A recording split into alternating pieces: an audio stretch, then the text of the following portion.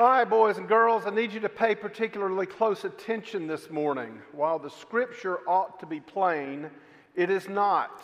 Judge not lest thou be judged is Satan's favorite scripture in the whole Bible.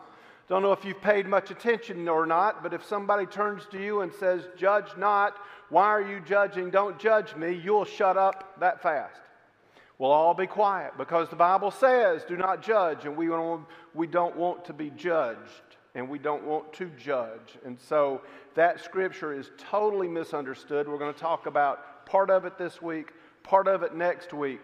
But we're going to talk about this morning can be very easily misunderstood. And I do not want to be misunderstood this morning. Do you understand? This is a very sensitive thing that we're talking about this morning. I don't want people going out of here telling stories that I'm going to have to go up to you and say, are you crazy? I didn't say that. So, pay attention this morning. Don't want to be misunderstood. This morning we're going to talk about killing gay people. On Father's Day? That's what I said to God. On Father's Day? Really? See, last week I didn't know about the Pulse nightclub shooting in Orlando because let me share this with you right quick. We have our prayer vigils every month, 24-hour prayer vigils. And I've heard people say, that I pray for the pastor at home, we pray, we do everything at home. This isn't about you, this is about the church. And when we come together in that prayer vigil, that's us agreeing together, lifting our voices to God that hear our church, hear our cry, hear us, O Lord. And the Bible supports that. Wherever 2 or 3 are gathered in my name, well, over a 24-hour prayer vigil, that could be up to 48 people whose hearts are joined together that says, hear me, Lord. And last time we had the prayer vigil, he heard because he impressed upon my heart that Sunday mornings belong to him. I don't read the newspaper anymore on Sunday mornings. I read it Sunday afternoon. I don't turn the news on Sunday morning. I didn't hear about the Pulse nightclub last week. And you'll notice, guys, and it's just the way it's going to be, you'll notice if you come to complain to me on Sunday morning before worship service that I'm not going to listen to very much to you. I'll be cordial, but I'm not paying you much attention because I'm looking for God on Sunday mornings. That's what he put on my mind. That's what he put on my heart. It's all about God. 12 noon, we get crazy. But before 12 noon, we're looking for God. That came out of the prayer vigil, guys. That's not something that I came up with on my own. We prayed, and that morning, it was like he was talking to me. Not words, but I knew this is what I had to do. This is what I had to do. Where did that come from? Y'all praying for me, for the church, for the service. So sign up for the prayer vigil. Even if you think, well, you can pray from home, you can come to the chapel and pray. We have a prayer chapel on the other side of the church. You can do it anywhere. Sign up. There is power in this. So last week I hadn't heard about the nightclub shooting. I had no clue about it last week. This week you turn on television, that's all you hear. If you turn on the news, you hear it over and over and over again. And you hear everybody pointing fingers. We talk about the terrorist. We talk about gun control. We talk about violence. We talk about all this stuff. This morning we're going to talk about killing gay people. Over the course of my life, this is where I don't want to be misunderstood, so pay attention. Over the course of my life, I have had several gay friends. We had a guy in my church back home who, I don't know if he's really gay or not. Everybody said he was. If he wasn't gay, he missed a wonderful opportunity. He had all of the stereotypes. He was neatly dressed. He acted effeminately. He loved show tunes. He loved the theater. He loved impeccable dining. He always dressed to a T. This guy had a tenor voice like I have never heard before in my life. We sang together in the choir. Me, him, and a bunch of guys would get together on rare occasion to go running because we hated to run, but every now and then we'd feel guilty like we needed to, so we'd go run and then we'd stop for a while, but there'd be a group of us that went out and did our things together, and I went to the theater with him one time. He was a great guy. He was a baptized believer. He professed Jesus as his Savior. He was baptized just like me and everybody else have been baptized. Wasn't in a relationship with anybody that we know of. And he may not have been. I don't think that, though. But you know, he was as great a guy as you'd ever want to meet. And if I'd ever needed help, he would have done anything I needed to help me. When I worked at IBM, my department tech was gay. I know that for a fact. He had a wife and 2 children. He left them to follow the gay lifestyle. The guy taught me how to maneuver through politics at work. He taught me how to do my job. He asked me to dance with him once. Yeah, boy. We went to a party. All of us from work went to a party. He was there. He turned to me. He asked me to dance. I went, thank you. No. That was the last time we ever mentioned that. It was done. It was over. But he was a nice guy. When he left, was promoted out of that job, I got his job because of what he did to get me ready to take over his job. He was as nice a guy as you'd ever want to meet, and he would have done anything to help me had I needed any kind of help. When I was at Bell South, we had a trainer that was gay. I had to spend a lot of time with this trainer. With the job that I was in, I had to spend a lot of time around this guy. He was a nice guy. He was smart. He was witty. He was clever. He was dressed. He was devoted to his students. Does that ring a bell with any of you teachers? I mean, he was devoted to his students. When his students came in to that class, he wanted to make sure that when they left, they knew exactly what they needed to know in order to do their job so that they could be successful. I cringed every time he referred to his husband. I found out that after hours, he was a cross-dresser. Guys, I don't know what this does to women, but guys, I know you get the little, oh. But he was as nice a guy as you'd ever want to meet. And if I'd needed help, he would have done anything in the world to help me. I want you to understand something. I consider these 3 guys to be my friends. And I looked forward to seeing them just like I look forward to seeing any of my friends. They were good guys. One of them was saved. 2 of them I wanted to know Jesus really, really badly. Now, let me say this about that. I can only imagine the thoughts that some people have when I say something like that. These guys were gay. Homosexuals. And if you go to the Westboro Baptist Church, oh, sweet Jesus in heaven, those people down there that I'm not sure, and I'm saying this out loud, and if you hear this on recording, I'm not sure you're saved. It's not my place, but boy, their fruit sure looks funny. But they've got all kinds of names for these people too. So the thought has to arise to you, how in the world, why in the world would I associate with people who are obviously, blatantly, deviantly living in sin? Why in the world would I do that? Why would I not treat them like I know of 2 churches treated 2 teenagers? I've mentioned this, I know in prayer meeting, I may have mentioned it up here before because I can't stand this, it drives me crazy. 2 teenage boys in the church. Listen, this will offend my teenagers and I'm terribly sorry, but y'all don't know junk yet. I am sorry as I am, but you think you're smart when you're a teenager? Y'all know that. You think you know everything. Mom and dad are idiots. And what you're going to find out is the older you get, the smarter your parents get. It's like they're going to school while you're going to school. I don't know how this happens.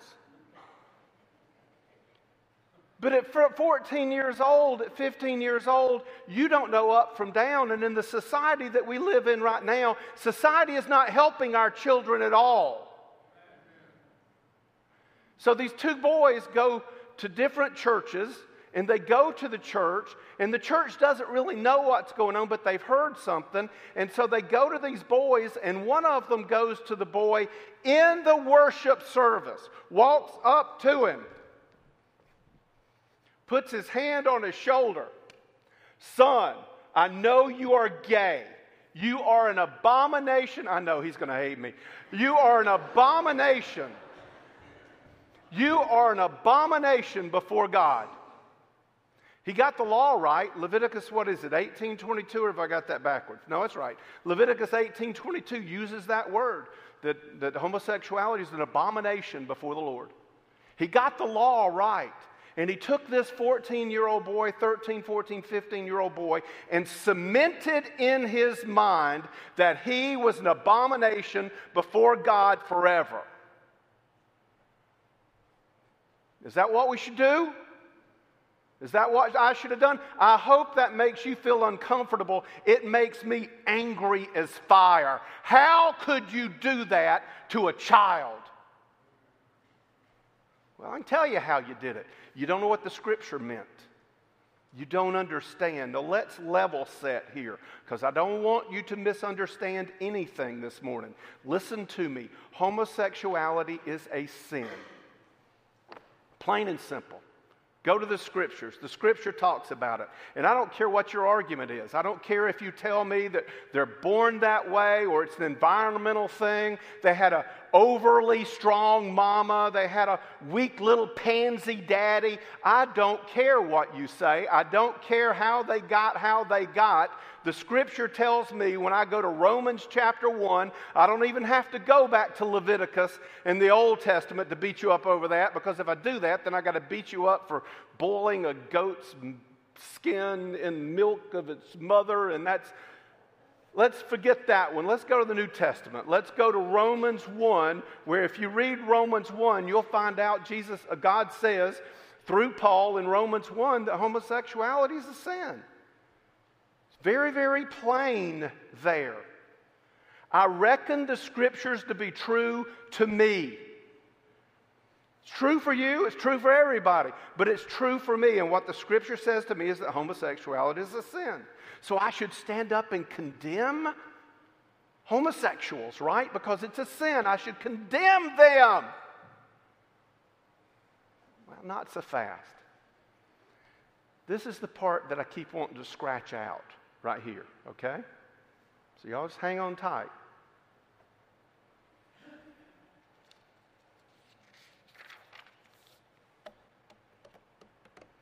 Were you ever intimate with someone with the opposite sex before you got married? Don't raise your hand. Were you ever intimate with anyone of the opposite sex other than your first wife or your first husband?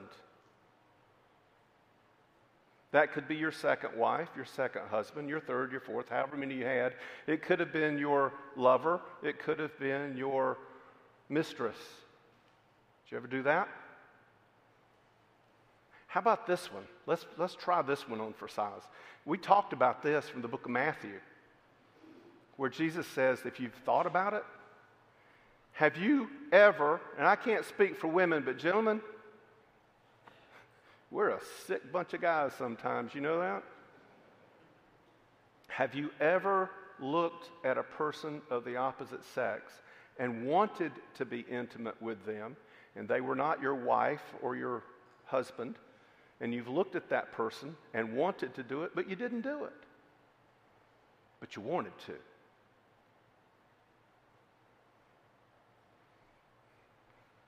It's all the same, guys. It's all the same. It's all the same. There's no difference. Well, I'll have you know, Pastor, certainly is a difference too. I'll have you know, church member, you are wrong. It is the same thing for all of us. We are trying to fill a need placed in us by Almighty God, a God-given need for spiritual and physical intimacy with another human being. God placed that need in us. we are trying to fill those God-given needs with ungodly solutions. There is no difference how you do it. We're all the same when we stand before God. Paul says in Romans 14:10, "But you, why do you judge your brother? Or you again, why do you regard your brother with contempt? For we will all stand before the judgment seat of God. For it is written, as I live, says the Lord, every knee shall bow to me, every tongue shall give praise to God." So then, listen, because we don't listen. So then each one of us will give an account of himself to God. "Oh, no, Pastor, I've been saved and I'm going to skip all that." Oh, really? Which part of all are you not included in? I'm a little perplexed. See, each one of us will stand before God. Each one of us. Therefore, he says, let's don't judge each other anymore. Instead, let's see what we can do to make it easier for each one of us to see Jesus. That's Randy's paraphrase. His actual word says, "Therefore, let us not judge one another anymore, but rather determine this, not to put an obstacle or a stumbling block in somebody else's way." Do you reckon walking up to a 14-year-old boy and saying that you are an abomination before God is putting a stumbling block in his way? Help me here. That's what the Bible says. Jesus is saying here, do not judge lest you be judged. For in the way you judge, you will be judged, and by your standard of measure, it will be measured to you. Satan has taken this verse and he has turned it on its head. Every time a Christian says anything about anything with morality, we know that it's right or wrong. This is what the Bible says. Somebody is going to shout in your face, "Do not judge." And it makes us cringe. And somebody looks at us and says, "Why are you so judgmental?" Anybody ever said that one to you? I've got that one. Why are you so judgmental? So mostly we keep our mouths shut because we don't want to be judgmental, because that's not accepted in our society, and because we know that Jesus says don't judge. So we put our lamp under a bushel, we cover it up, and look what's happened to our world with the lamp hidden. The word translated judge, pay attention, listen to this, I want you to understand. This word translated judge means to judge with an eye to condemn somebody. Now we're going to talk about next week judging with an eye to the truth. There's a difference, because we are supposed to judge with an eye to the truth, but we are not to judge with an eye to condemn somebody. You really could say, instead of "judge not lest thou be judged," you really could say, "Condemn not lest you be condemned." That's the force behind these words. Condemn not lest thou be condemned. We will all stand before God in judgment. His children will be gathered to him. Those who have rejected him will be sent away from him. He and he alone has the power, the authority, and the right to allow condemnation to occur to anybody.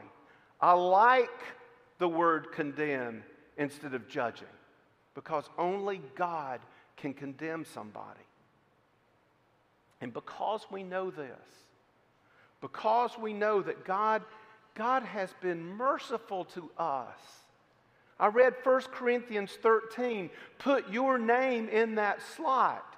Help me understand. Randy is not irritable? Oh, my word. Go ask my wife just how true that statement is. Ask my son if his daddy's ever, your daddy's never irritable, is he? He's just an angel. My son would probably break down in fits of laughter. You might have to take him to the doctor. I have been forgiven so much. You have been forgiven so much. You were destined for hell. You were destined to be separated from God for all eternity. You were destined to live your life where you had to figure out what you were going to do, if it is right, if it is wrong, where you're going to go. It's your responsibility to figure out your career. It's your responsibility to figure out your spouse.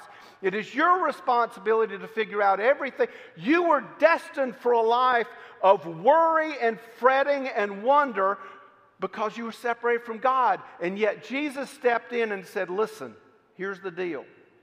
You're not God. And if you will allow God to be God,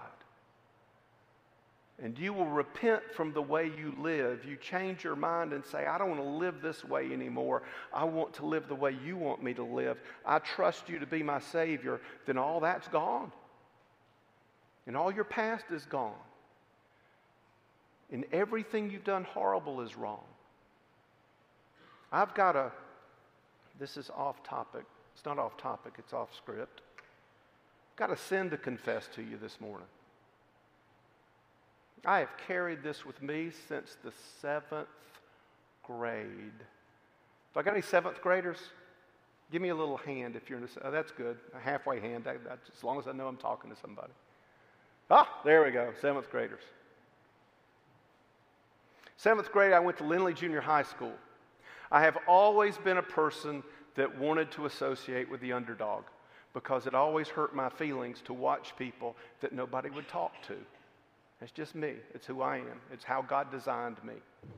It has driven me batty to watch all the popular people get over here and get in their little clique, and somebody to be sitting over here on the side who is just as kind and loving as anybody else, and maybe more so than some of those guys, and yet they're shunned.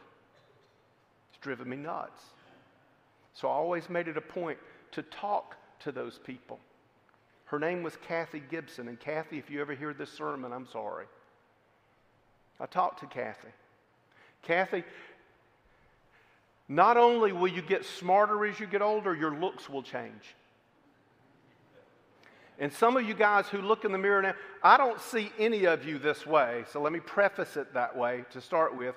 But any of you guys, young guys that look in the mirror and think you're an ugly duckling, let me help you understand something. You tend to grow up. And when you grow up, sometimes you look in the mirror and you may still see an ugly duckling, but everybody else is walking around going, whoa, baby! I'm telling you. Hey, am I lying? You know it's true.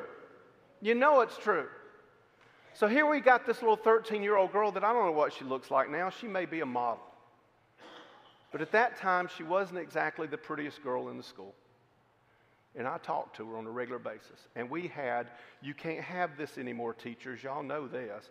We had Sadie Hawkins Day. Sadie Hawkins Day is when the girls get to ask the guys out, except in this particular case, back in those days, the girl got to ask the guy to be a slave for her at school for a day, and she had to pay money for it. It was a fundraiser. We had Sadie Hawkins Day, and so all the cute girls are running around to get all the cute guys to be their slave for a day, carry their books to classes, get their lunch tray, all the things that you do at that age in junior high school. And Kathy came up to me and she said, "You're going to be my slave." And I said, "Oh, no, I'm not.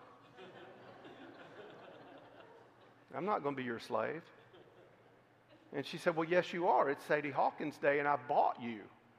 And I said, "I don't care who you bought." And I told her no, that I wasn't going to participate. I wasn't going to be her slave. And I didn't want to be her slave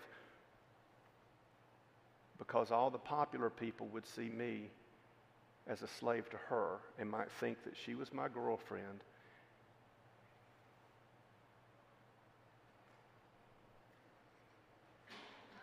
How many years ago was that? That was sin. My sins have been washed away. I have a new past. That's why I can't condemn.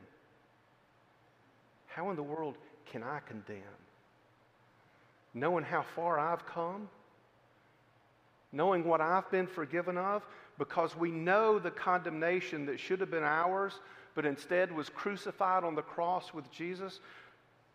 We of all people have to know how to have compassion. We have to know how to have compassion. If we don't, there's something wrong with your faith. We of all people understand what it means to be separated from God. Listen, 49, and I know I'm running a little bit long, but you'll get over it, I promise. 49 people were killed. Most of them, as far as I can tell, were young. I want you to imagine something with me for a minute, okay? Put yourself in somebody else's shoes. Your child, listen. I want you to understand this is not out there. This is right here in gray, stinking Georgia, okay? Your child chose a lifestyle that was so contrary to you. And it doesn't have to be a gay lifestyle. Some of you have got all kinds of kids that have done all kinds of things. You raise them to know right from wrong, but for some powerful reason that neither one of you understand, your child chose a life that was completely different from your life. Can you imagine what went on in most of those families? Can you imagine how many tears have already been shed by moms and dads and sons and daughters? How many yelling matches have already occurred? How many name callings? How many harsh words that the minute the word, you know this, you know it. The minute the word gets out of your mouth, you go, please God, let me get that back. Please let them misunderstand what I just said. I do not hate you. Oh, but you've said the word. How many of these, how much pain had already been experienced by everybody in these families? You know that many of these parents had kids that chose a life for themselves that the parents would never have chosen. And you know that their child, your child, have cried yourselves to sleep. You know it. That's what these parents felt. Wish things could be different. Hope for a change of heart. Pray year after year, decade after decade for a change of heart that one day, listen, one day we can all be a happy, normal family again. How do I know that? I've prayed the prayer for my own family. God, I wish we could just be happy and normal one more time. Many, if not all, those Orlando families walked the road we talked about. And then at 2 a.m. on Sunday morning, and I chose these words deliberately.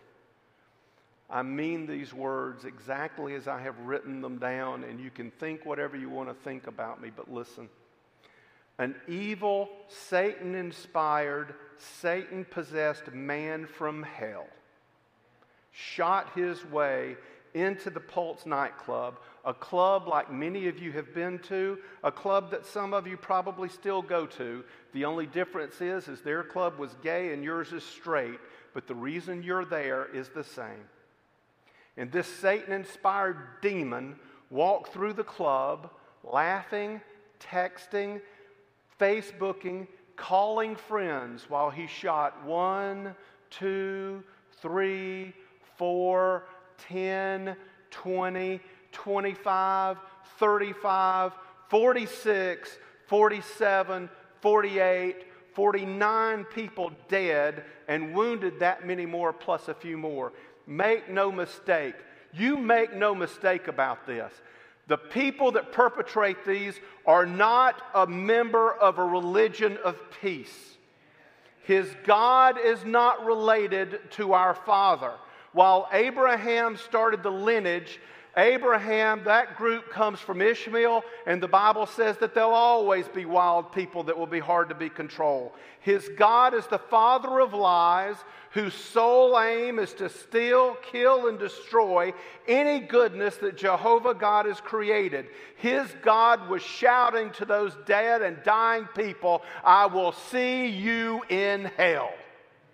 That's what's going on. And moms and dads, already broken, already guilt-ridden about their children, now have to bury those children. Some have relationships that will never be resolved. And parents of the way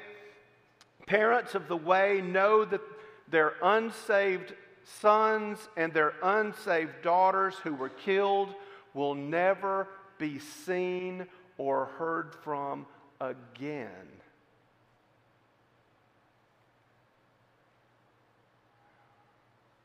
Now you condemn them, because I can't. I can't. Instead, I'm thankful for fried chicken. Fried chicken wins again. Chick-fil-A gave us the best example in the whole wide world. Truett Cathy stood up and started a firestorm a few years ago when Truett Cathy stood up and he said, I do not believe in same-sex marriage. Marriage is between a man and a woman. That's the way it's biblically identified. That's the way it's supposed to be. And he started a firestorm in this country.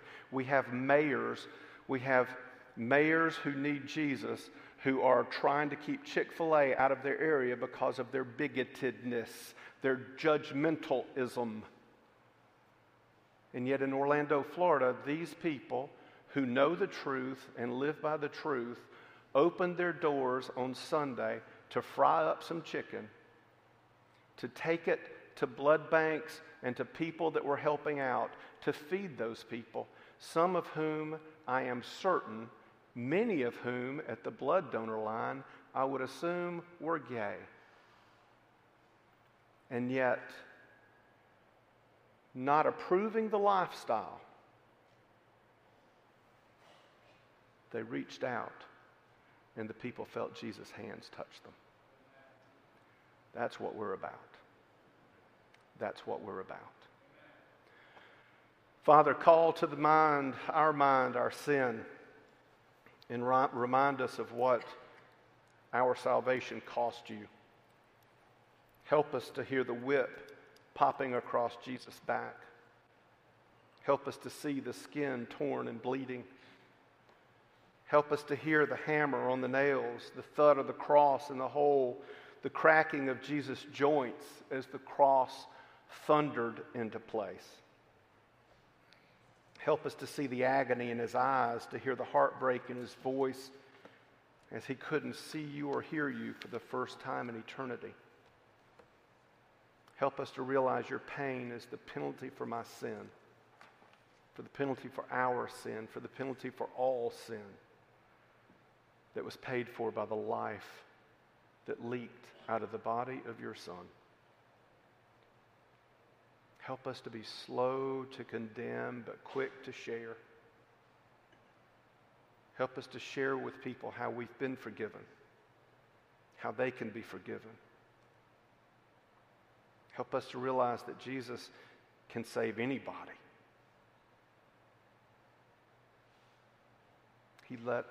We let him save us when he knocked on our door and asked to come in.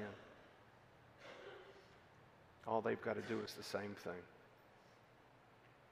Thank you, Father. We come to you washed in the precious blood of our Lord and Savior Jesus Christ. Amen. Dads, this morning, God's offering you a gift of new life. I ask you this morning, if you have not trusted Christ as your Savior, Dad, swallow your pride. Be a man this morning. Man up. Step up to the cross.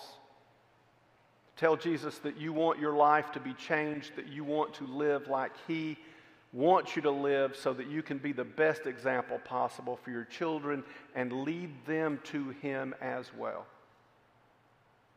Moms, if you have not trusted Christ as your Savior, give your husband the best Father's Day present ever and turn to Jesus this morning and say, I follow you.